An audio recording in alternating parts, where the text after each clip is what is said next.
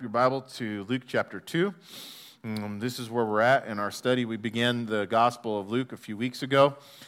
We made it through chapter 1 last week, and now we're going to enter into chapter 2.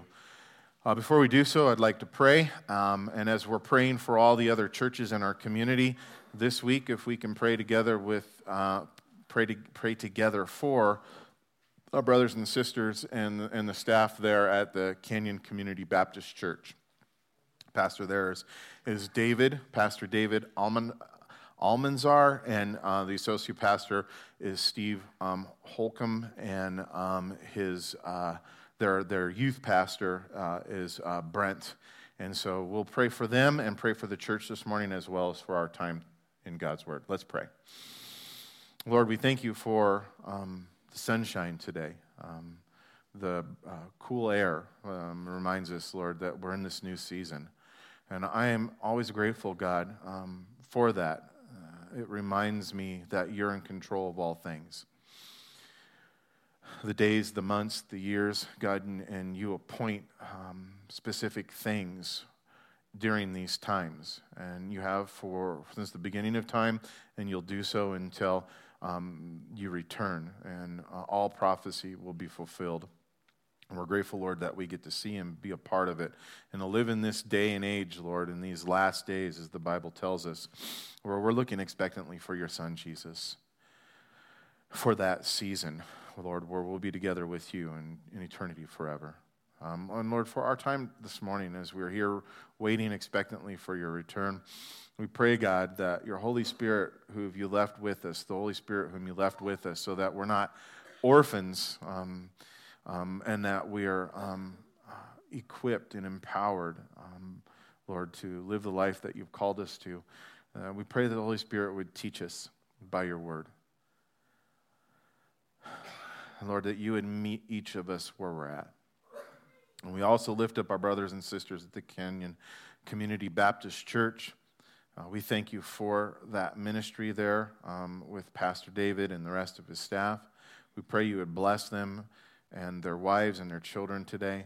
We pray, God, that as they also study your word and worship you, that you would be lifted up, that you would be enthroned on the praises of your people like you are here today. And God, that you'd be glorified in all that goes on there. We pray, God, that they would continue to be a light into this community that draws people to you, and that they may experience the love and forgiveness that we've experienced. We pray protection and provision over them today. We ask, God, that you would bless them. And we pray, God, that you would bless our time here. In Jesus' name we pray. Amen. All right, chapter 2 of the Gospel of Luke. Before we read, I just want to point out a couple of things to you. If you guys have read ahead, or if you know where we're at in context of the Scripture, you know that this chapter, which records the birth of our Messiah and the events surrounding it, it's an amazing chapter. And it's a wonderful account that most people are familiar with. And we're, as Justin said, Christmas has come. All the decorations are beautiful. Thank you to everybody who helped put them together this weekend. But this is the chapter. This is the Christmas story.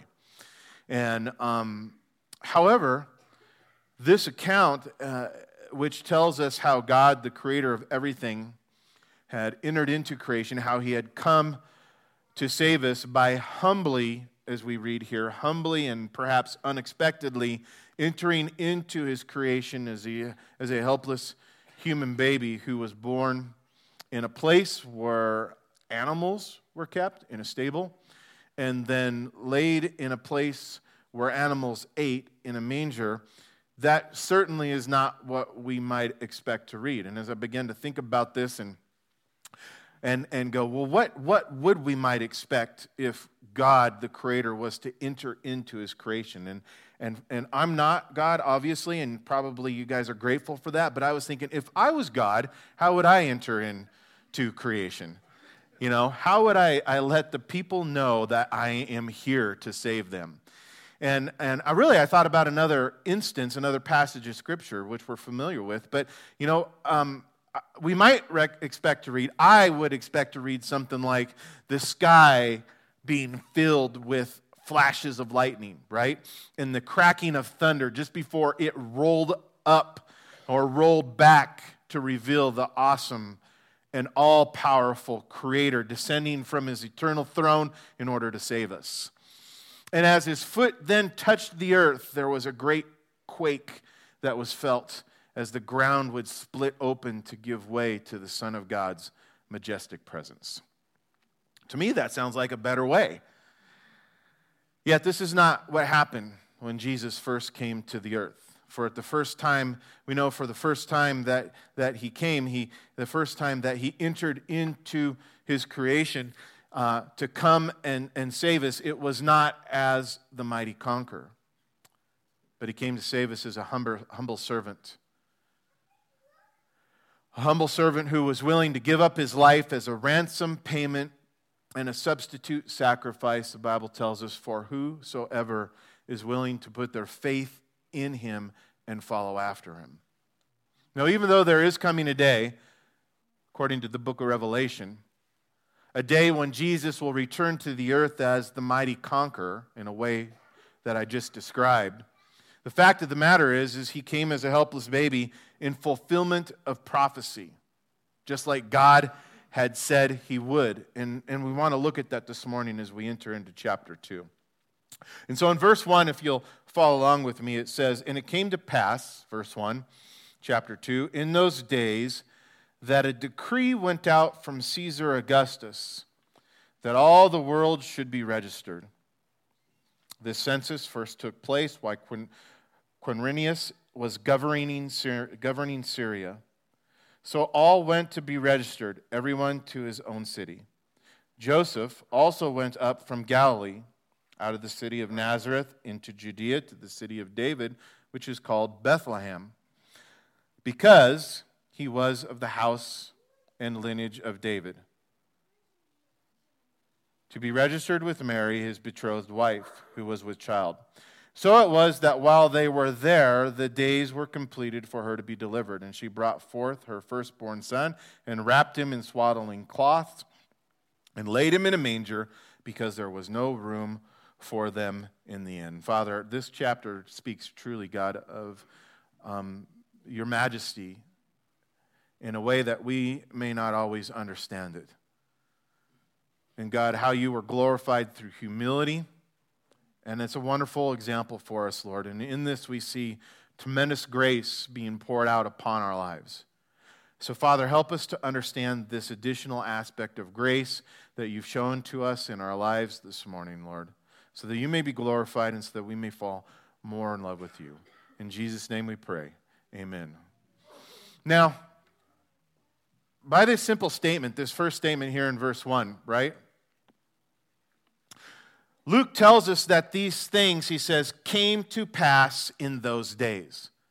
And that's a pretty awesome statement when I think about it, because when you read that statement, it came to pass in those days, we're reminded that what has been recorded in this chapter, as Luke has started off from the beginning to tell us, is that it's actual history. Luke doesn't start off and say, once upon a time, right? Like a lot of fictional fantasies with made-up things for us to then be entertained with. This is a real count. It came to pass in those days. It's a real count with real events and real people of history. And Luke begins he records these things for us. People of history like Caesar Augustus. And if you study history, we know Caesar Augustus was a pretty important person. He was born on September 23rd, 63 BC. And the Bible accounts him, a real person, at a real time, in a real place, that had a role to play in God's plan of salvation. Not only was he born, we know, on September 23rd, 63 BC, he also died on August 19th, AD 14. And not only that, he was the first emperor of the Roman Empire. And I don't have time to give you a history lesson, but when you study out this leader at this particular time in history in relationship to God's plan of salvation, you see really, really, really awesome things that God had done to prepare the way for the Messiah. Go and study it out. Look it up. Read about him.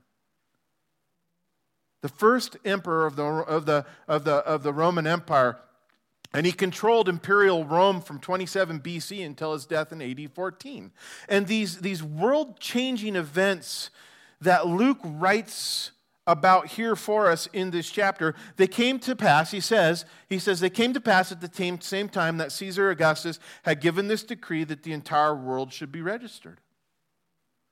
And in verse 2, Luke goes on, he goes one step further in documenting these things as a historical account, right? Things that came to pass in those days by telling us how this event first took place, that this census first took place even while Quirinius was governor over Syria. Two people of history.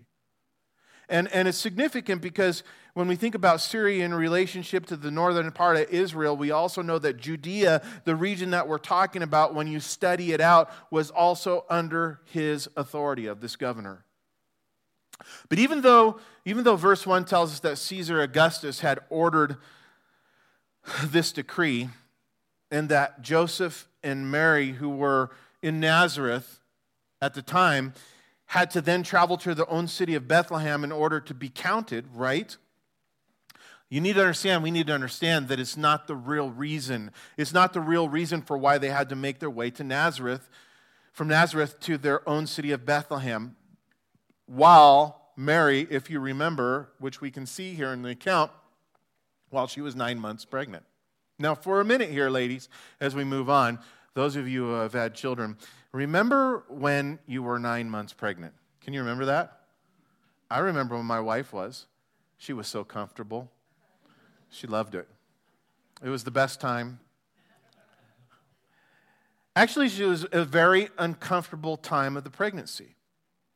So keep that in mind. And guys, if you have had wives who are pregnant, think about that as we study and read this. And when we see that Mary was 9 months pregnant at this time with Jesus, what we see in relationship to the events that are being told to us here, we're being told with Caesar Augustus and the decree that it was simply the means by which God's prophetic will was brought to pass. Caesar Augustus' decree was simply the means by which God's prophetic will was brought to pass. And what do I mean by that? And what I mean is that when you consider that some 400 years prior to this event that we're reading about here, God had foretold of things through the prophet Micah, words recorded in Micah chapter 5, verse 2, which declare this. It says, the one to be ruler over Israel, speaking of the Savior, the one who is the Christ the Lord, the one who would rule and reign, whose origin is from everlasting, it says he shall come from Bethlehem. The very city in which the Savior was to be born is accounted for us 400 years before it ever happened. God declared it, and God brought it to pass. In fact, God had promised many other things that would, for us and for those people in that day and generations to follow, God promised many other things, prophetically speaking, that would identify the Savior and set him apart as the one whom God would send to save us, that have been spoken about by many other prophets in the Bible. Many prophecies regarding the birth, just simply the birth of the Messiah, in which Jesus fulfilled these things perfectly, had no control over to be able to set himself up to be the one that was prophesied about. Things like he would be a Jew, not a Gentile. Significant. The Bible prophesied that. Said that he would come from the tribe of Judah. That he would specifically come from the line of Jesse. Come from the house of David. Multiple prophecies over and over again for these specific things. And even according to the prophet Isaiah, that he, the Savior, would be born of a virgin, who we know from our study last week was Mary. That she would conceive and give birth to the Savior. And when Mary had said at that time, listen, she said, think about it in regards to the prophetic word of God. She said to the angel Gabriel, when he gave her this news that she would conceive by the power of the Holy Spirit and bring forth the Savior, she said this. She said, let it be to me according to your word. Whose word was that? It was God's word. Let it be according to me. Let it be to me according to your word. And that was in response, like I said, to the news that the angel Gabriel had brought to her about being the mother of the Messiah. In light of this, we have to realize how she meant by that statement that from then on, Mary, that she would be willing to be a part of the fulfillment of God's prophecy. So everything that we read in this chapter, it took place just as the Scriptures had said. And Caesar Augustus, he unknowingly played his part. And the fulfillment of every biblical prophecy for us is a testimony to what we read in Acts chapter 15, verse 18, where Peter said to the council in Jerusalem regarding the prophecies of God, he said this, known to God from eternity is all of his works. Known to God from his eternity is all of his works. The point is even though Caesar Augustus was the ruler who issued this decree that we read about here, God was the one who was in charge. Man, that gives me assurance today, comfort today, when I think about the leaders who God has put over us. God's in charge. The Bible tells us the heart of the king is in the hands of God. God's in charge. God was the one who was in charge bringing forth his plans. And just like God has been faithful in the past to do what he has said, prophetically speaking, what he will do, we should look forward to the prophetic things that God has spoken that is yet to come, that he said will bring forth with great assurance. And working behind the scenes, God, like he does today, used Caesar's decree to bring forth his plan. And in doing so, he moved Mary. God moved Mary and he moved Joseph, them 90 miles from Nazareth to Bethlehem to fulfill his word in regards to the Messiah, the Savior, being born in the city of Bethlehem.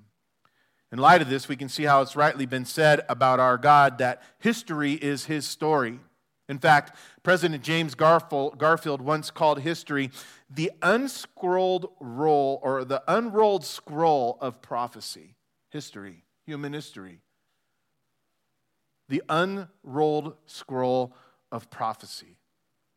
And if we, like Mary, will allow for God's word to be the thing which controls and direct our lives, okay? If we, like Mary, will allow for God's word, let it be according to your word, she said. If we allow for God's word to be the things which control, the thing which controls and directs our lives, then we too will find ourselves in the place of God's will in regards, listen guys, in regards to the current events of future prophetic history. Don't you want to be in the right place at the right time? Knowing that God's got a perfect plan for all of our lives? And in regards to God's prophetic word and bringing forth of his will, God had spoke to his prophet Jeremiah in chapter 1, verse 12, and he said this. He said, you have seen well, for I'm watching over my word to perform it. Should we not also see well? There were some who did at this time of Christ's birth, as they were looking for the Messiah. We'll read about them at the end of this chapter specifically. But there were others, many, many others, who were not looking well to God's prophetic word and the things that God had said he would do. And as a result, they missed out on some very cool things. You have seen well, for I'm watching over my word to perform it. But even though God, who is sovereign, guys, and faithful to do what he has said he will do. Listen, it does not mean that we will be spared from difficult things.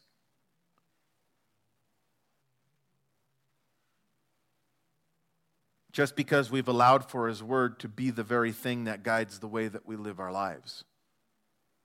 And if you have ever read, it's talking about Jeremiah, if you've ever read and studied through the book of Jeremiah, who had seen well to see God watching over his word and looking to perform it even in his day. If you know the story of Jeremiah, who's often referred to as the suffering prophet, you know that this great prophet of God, he encountered very many difficult things as he allowed for God's word to guide him into God's will. And we will see the same thing to be true. We see the same to be true for Mary as the 90-mile journey from Nazareth to Bethlehem must have been very difficult for her, considering she was 9 months pregnant, ready to give birth. Because even if she'd been able to travel, I just kind of figured this out, even if she'd been able to travel 10 miles a day, it still meant 9 days on the back of a donkey while being 9 months pregnant. How's that sound?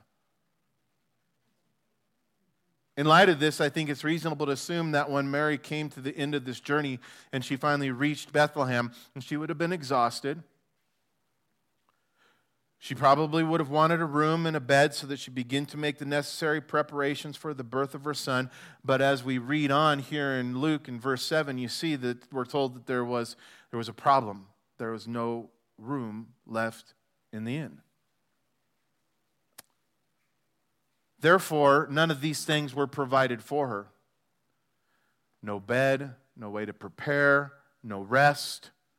And so in a place that was far away from any of her family members, think about that, her mom, perhaps her sisters, these kinds of things, she was by herself, in a sense, with Joseph. In a place that was far away from any of her family members, anything that was familiar, anything that was comfortable, Mary, who had told the Lord, "Let it be according to your word, to me according to your word," they found shelter, her and Joseph, in a stable, and this is the place where the animals were being kept, and in this place she brought forth her son, our Savior. And she wrapped him, it says, in swaddling clothes, Luke tells us, and then she placed him in the manger. And I point all this out not because it's just not only because it's here in our text, but I point this out because even though Mary was clearly in God's will, there were trials and challenges that she faced. And it's right for us, the Bible tells us, in fact, it's right for us to expect that even when we are in the midst of God's will, that there are going to be trials and challenges that we face. But even though we face difficult things, it does not mean, as we often want to conclude, it does not mean that we're not being blessed by God. See, when I enter into a trial or a challenge and a very difficult thing comes into my life, I react with, "Why, God, have you cursed me? What are you doing to me? What have I done wrong? How do I get out of this?" And we, in our natural sense, go to that place, but we can't go there and come to this conclusion that we're not being blessed by God when we're in these things. Clearly, Mary was being blessed by God in this situation. And I believe we see this example with Mary's situation when we keep in mind that the trials and the challenges that she faced was for God's divine purpose. And even though these things were very difficult for Mary to go through, God had her best in his mind. You know that God has our best in his mind when we're going through trials and challenges and difficult things? He had her best, Mary's best, in his mind, even in the midst of Mary's trials and challenges. And we see in this thing, guys, right here, an awesome passage of Scripture out of the book of Romans that tells us that God was in this very moment and does for us as well. He works all things together for good, for those who love him, for those who are called according to his purpose.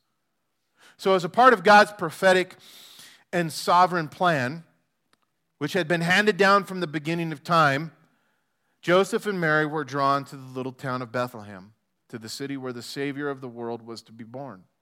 Yet, as we read on, we see that Joseph and Mary were not the only ones drawn, if you will, to Bethlehem on that holy night. And unlike Joseph and Mary, who had been drawn by Caesar's decree, as we read on, we see that there were these shepherds whom Luke writes about in the following verses that were drawn by the angel of the Lord.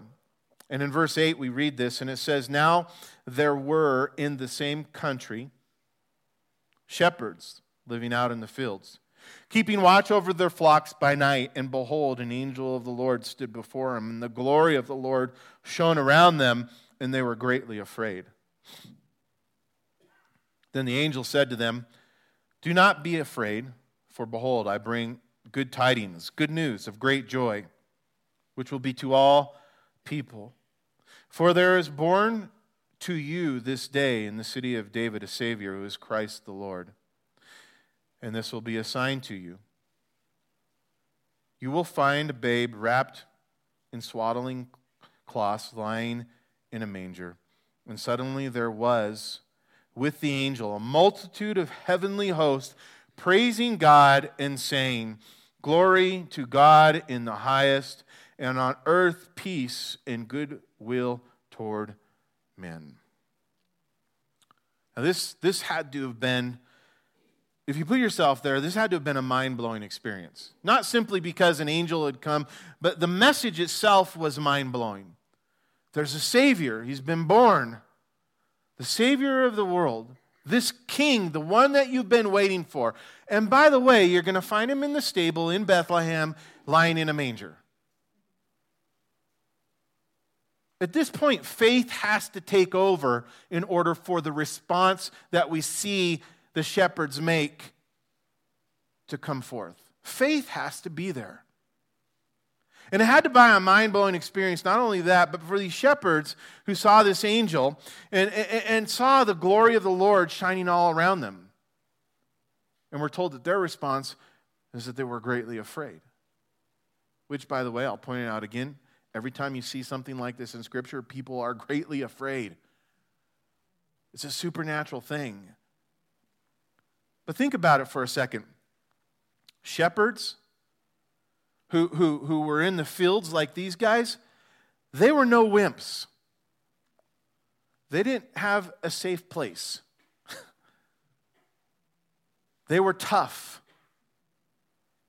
In fact, shepherds were some of the most courageous and toughest guys in all of Israel. To begin with, they were accustomed to staying outside all day and all night, no matter what the weather was, in order to watch over and protect their flocks. Furthermore, they were willing to fight off, we're told, wild beasts and thieves that threatened to harm or to take even one of their sheep. These guys were tough.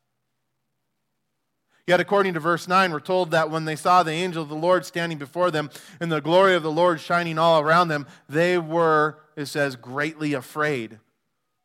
But this is only half of it. For after they were given the announcement of the birth of the Savior and they were told where they could find him, this Savior, there was this explosion of noise. There was this explosion of noise that was heard like no other explosion, I believe, that had ever been heard, as verse 13 tells us that the whole host of voices then suddenly sung out and gave praise to God, saying, "Glory to God in the highest, and on earth peace, goodwill towards men." I imagine that it was dark because it was night. I imagine that it was quiet. I imagine that their attention was all given to this angel and this light that was shining all around them. And then, boom, this heavenly host comes singing and saying the praises of God. And this multitude that is spoken of in verse 13 that sung out these praises of God in verse 14 is commonly believed. The natural assumption is that they were a group of angels. And if this is the case, the word host in this passage, which is the Greek word strateia, that is used here to describe this multitude, is literally referring to a whole army of angels. Thousands, probably 10,000s. A whole army of angels. And to have been in the still of the night and to heard the voices of an army of angels singing out in praise of God would have been an awesome and perhaps even terrifying experience. However, this Greek word for that we have here for host, the strateia, is also used to describe the stars of the heaven when you look up at night. In light of this, I'll just put this out there. In light of this, there's a possibility that what the shepherds heard was not an army of angels, but that it was in fact the stars in the night sky crying out and giving praise to God. And you know what? I don't think that this is such a far-fetched thought, especially in light of the fact that Jesus if you remember, near the end of his life, would say to the Pharisees who were scoffing at him and rebuking him, he said, I tell you that if these, speaking of his disciples, as Jesus was coming into Jerusalem and they were declaring him to be king, he said to them, I tell you that if these should keep silent, he said, the stones themselves would immediately begin to cry out. And if the stones could have cried out, and declared Jesus to be the king who came in the name of the Lord, if his disciples had stopped declaring, I think it's safe to consider that on that night when Jesus was born, that the stars could have sung out and also given glory and praise to God. Maybe, maybe not. But whatever the case might have been, either would have been a truly amazing experience. Nevertheless, I find it interesting, and I don't know about you, but I find it interesting that the very first announcement of the Messiah's birth, of the Savior's birth, was given to some shepherds in a field who aren't even mentioned by name. Does it seem odd? It seems a little odd to me. That when God would send his only begotten Son into the world to save the world, that the first people he would tell would be shepherds who aren't even mentioned by name. And we stop to think about this. I don't know about you, but we might wonder, I wonder why this angel of the Lord wasn't sent to the high priest or to the other religious leaders at the time, the Pharisees, the Sadducees, any of them. After all, these guys, these were the ones who were in charge of the spiritual care of God's people, and who better to receive the message that the Savior, who is Christ the Lord, had been born. Who better to receive it? However, God did not announce the birth of his Son, Jesus, to the priest, to any of the priests at this time, or to the religious leaders. He told it to these shepherds. It says, these shepherds who were in the fields keeping watch over their flocks. The first thing that we're told about these guys that can't be missed is that these guys are faithful guys, right? It's in the night, and they're watching over their flock. They're faithful. That's a key as to why God might do this, why God might make this announcement known to them. You see, in light of this, I think it's right to ask, why did God choose shepherds? And it's just my opinion, just so you know. It's not doctrine, but it's reasonable when we look at this. And I think God first told the shepherds this message because we know, in regards to society at the time, they were social outsiders. The shepherds were. Simply as a result of their profession. And not only did their work make them ceremonially unclean, their work made it difficult for them to come to the temple so that they might be made clean. And because of this, they were looked down upon. They were looked down upon. But is it not so that those who are lowly in the eyes of the world, those who are seen perhaps are as unclean, are exactly the type of people whom God tells us he had come to save? Right? In fact, this is the type of people, when we study the life of Jesus Christ, this is the type of people who Jesus often went to. This is the type of people that Jesus hung out with. This is the type of people that Jesus would sit and eat a meal with. And this amazed, and we're now even that it even disgusted the self-righteous religious leaders of the day who did not receive the announcement of the Savior's birth. Yet Jesus explained why he did this in Mark chapter 2, verse 17, when he simply said this. He said, those who are well have no need of a physician, right? But those who are sick, and I did not come to call the righteous, but sinners to repentance. And we know there's none that are righteous, right? The fact of the matter is every one of us have sinned, including these religious leaders that he's speaking about. All of us have sinned. Every one of us has sinned, the Bible says. Every one of us has fallen short of the glory of God. And we know that apart from Jesus Christ, there is no righteousness. In fact, every person needs to repent.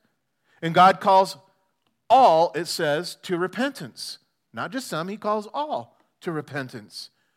But guys, not every person, and for a huge part of my life, I was that person. Not every person is humble and willing to admit that they're spiritually sick and in need of a physician like the religious leaders in Jesus' day. And today, you guys know there are many people who are full of pride and unwilling to admit that there's anything wrong with them. So, these shepherds, I think, who are the contrast to what we see or what we just talked about, these shepherd gives us a picture. They give us a picture of the poor, of the humble, of the lowly person who admits their need for a Savior and then joyfully receives God's plan of salvation and good news as a Savior when it's presented to them. That's what we see. They heard it, they received it, and they were filled with joy. They rejoiced. And God knew. And I believe this is a part of the reason for why they were first to be told this good news message about the birth of Jesus, who is Christ the Lord. Now, another reason for why I believe they were first to receive this angelic birth announcement was in light of the fact that the Messiah came. Remember, what did he come for? What did he come to do? And we're told specifically, he says, I'm the good shepherd. We know that he came to be both the good shepherd who selflessly provides and protects for his sheep, but he also came to be the Lamb of God who would be sacrificed for the sins of the world. And this is a real interesting thought as I studying through some of this. There are some Bible scholars that speculate that these very shepherds who are not mentioned by name, but yet because of where they are at this time, that these shepherds were the ones whose job it was to take care of the very lambs that would be used as the sacrifices for the temple services. Maybe, maybe not, but that's interesting when you consider what role they played here and what Christ was sent to do. The bottom line is, it was appropriate for them to receive this good news message. This good news message of a birth of a Savior. And it was appropriate to have them to have it been first given to these shepherds, since it points us to remember who Jesus came for and what Jesus came to do.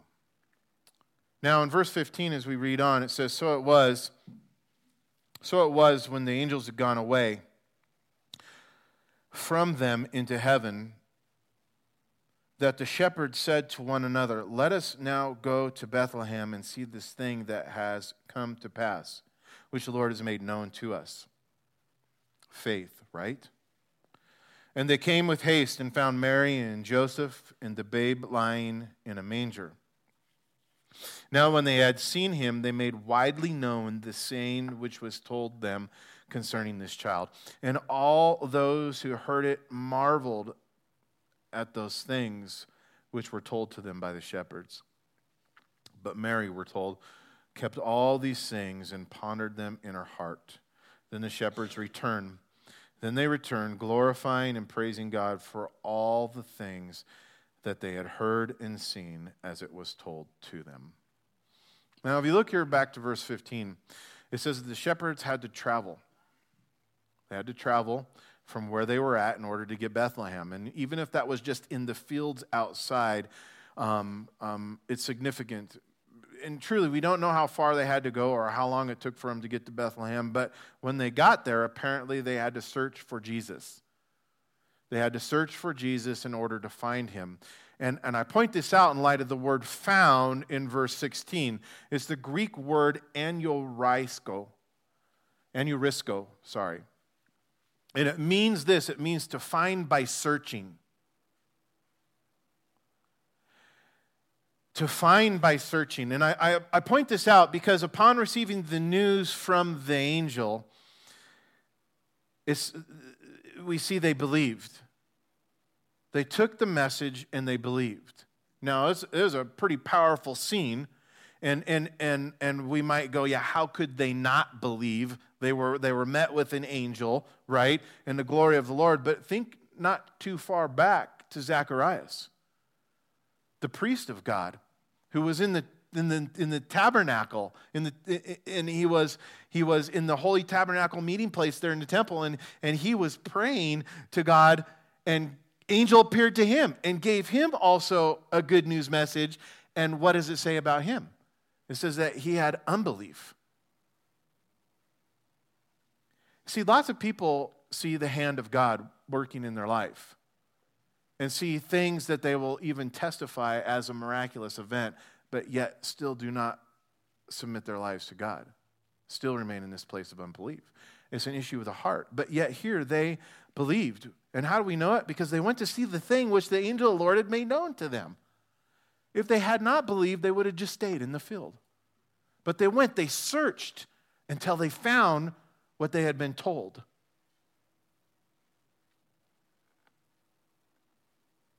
They put their feet to their faith. And when they stepped out of their fields in faith and into Bethlehem, they found what they were looking for, and as a result of it, they were blessed. That's what faith does. It leads us to the place of blessing. And the fact of the matter is these shepherds are good examples for us to imitate, I think. They received by faith the message that God had sent to them and responded by going to see the sign. What was the sign? The babe laying in the manger, which the angel had told them about. Then, according to verse 17, it says, after they had seen him, they went and told others about the things that they had seen and heard. Again, faith. Faith in what they had heard, faith in what they had seen, and then they went and proclaimed. Justin, if you want to come back up, I think we'll go ahead and wrap it up this morning with this. In closing, guys, I want to point out a couple of things. First, it is significant that God, as we've already spoken a little bit about in previous to God giving this in birth announcement, but it's significant that God chose the shepherds not only to receive the birth announcement and to go and witness with their eyes what had been made known to them, but it was significant that God did the other part too, in that he chose the shepherds to be a witness. He chose them to be a witness and bear testimony to the fact that the Messiah had come. That was the second part of this choosing that God had chose them for. And this is significant because at this time, the Jewish historian Josephus writes, and he tells us that shepherds overall, being an outcast in Jewish society, but they were not even permitted to testify as a witness in the courts. If someone committed a crime against you and the only person to see it was a shepherd, you were out of luck when it went to court. You had no witness. But yet God chose these guys, again, as a societal outcast, to bear witness of perhaps the greatest thing that's ever happened in the history of mankind. To be his witnesses. And this is because God saw things. God saw things. God saw these shepherds differently than the world sees these things, than the world sees the shepherd. In that, what the world found to be as unwanted or as unacceptable, God saw as valuable. And he used some humble shepherds to be the first human witnesses to proclaim that the prophecy had been fulfilled and that the Messiah had been born. And this is still the way that God works today. It's still the way that he works today. And in 1 Corinthians chapter 1, it tells us this. The Apostle Paul writes, listen, I know you've heard this probably before this passage of Scripture, but think about this in light of what God's done here and what God wants to do in us. And he says this, he says, for you see your calling. What was their calling? To go and see, to exercise faith, to receive this good new message, and then to go and be a witness of it. Perhaps the most unlikely group of people for this call, right? And think about it. How many times do you feel led or called by God to do something, hopefully to be a substitute in Sunday school, and you go, God, certainly there's somebody better qualified for that. Or whatever it is, right? But that's not how God works. What we see as invaluable, what the world sees invaluable, God goes, I can work with that. Right? He says, for you see your calling, brethren, not many are wise according to the flesh, not many are mighty, not many are noble who are called. But God, He has chosen the foolish things of the world to put to shame the wise. And God has chosen the weak things of the world to put to shame the things which are mighty. And God has chosen the base things of the world and the things which are despised.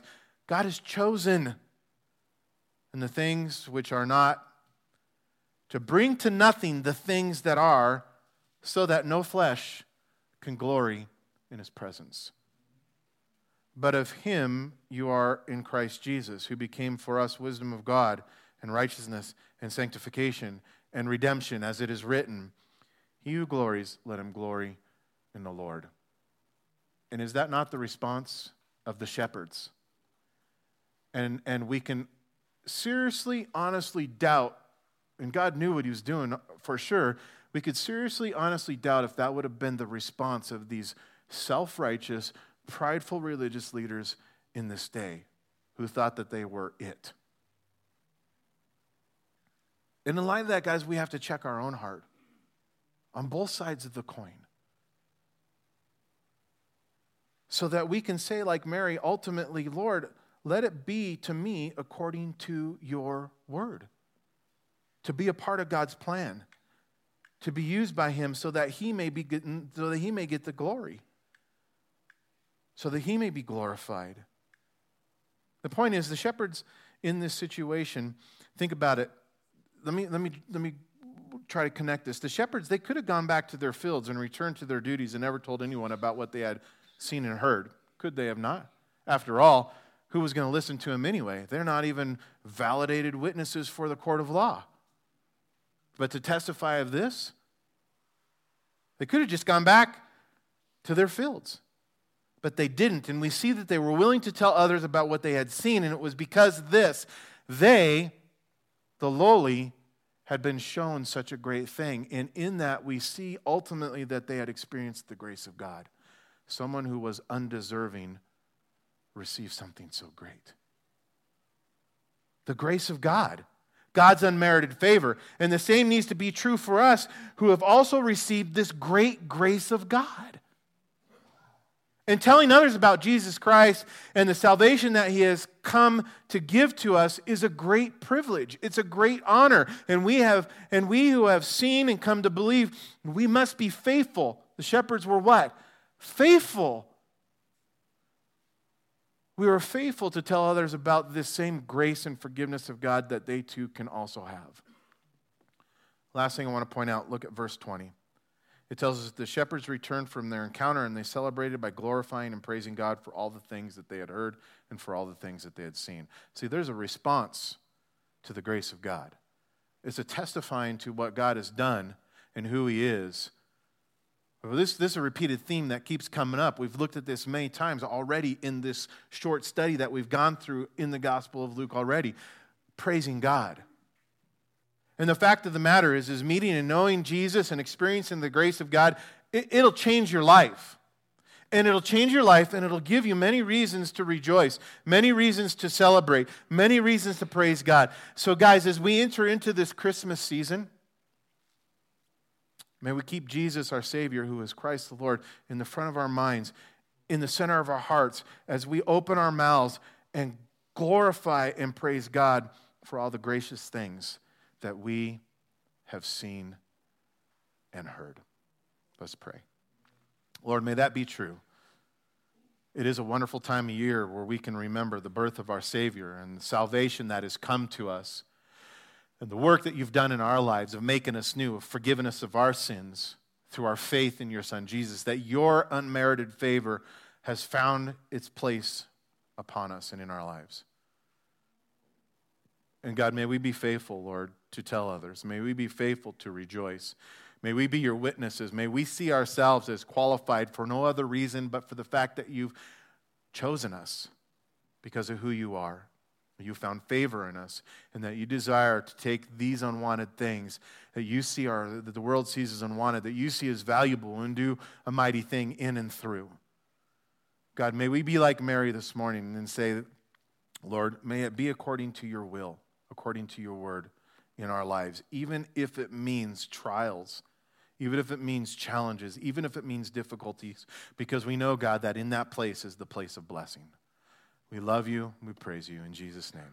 Amen. Will you guys stand? We're going to sing last song of worship and praise to God. And remind you, at the end of the song, there will be people up front here to pray with you for any kind of thing that you need prayer for. So please come forward.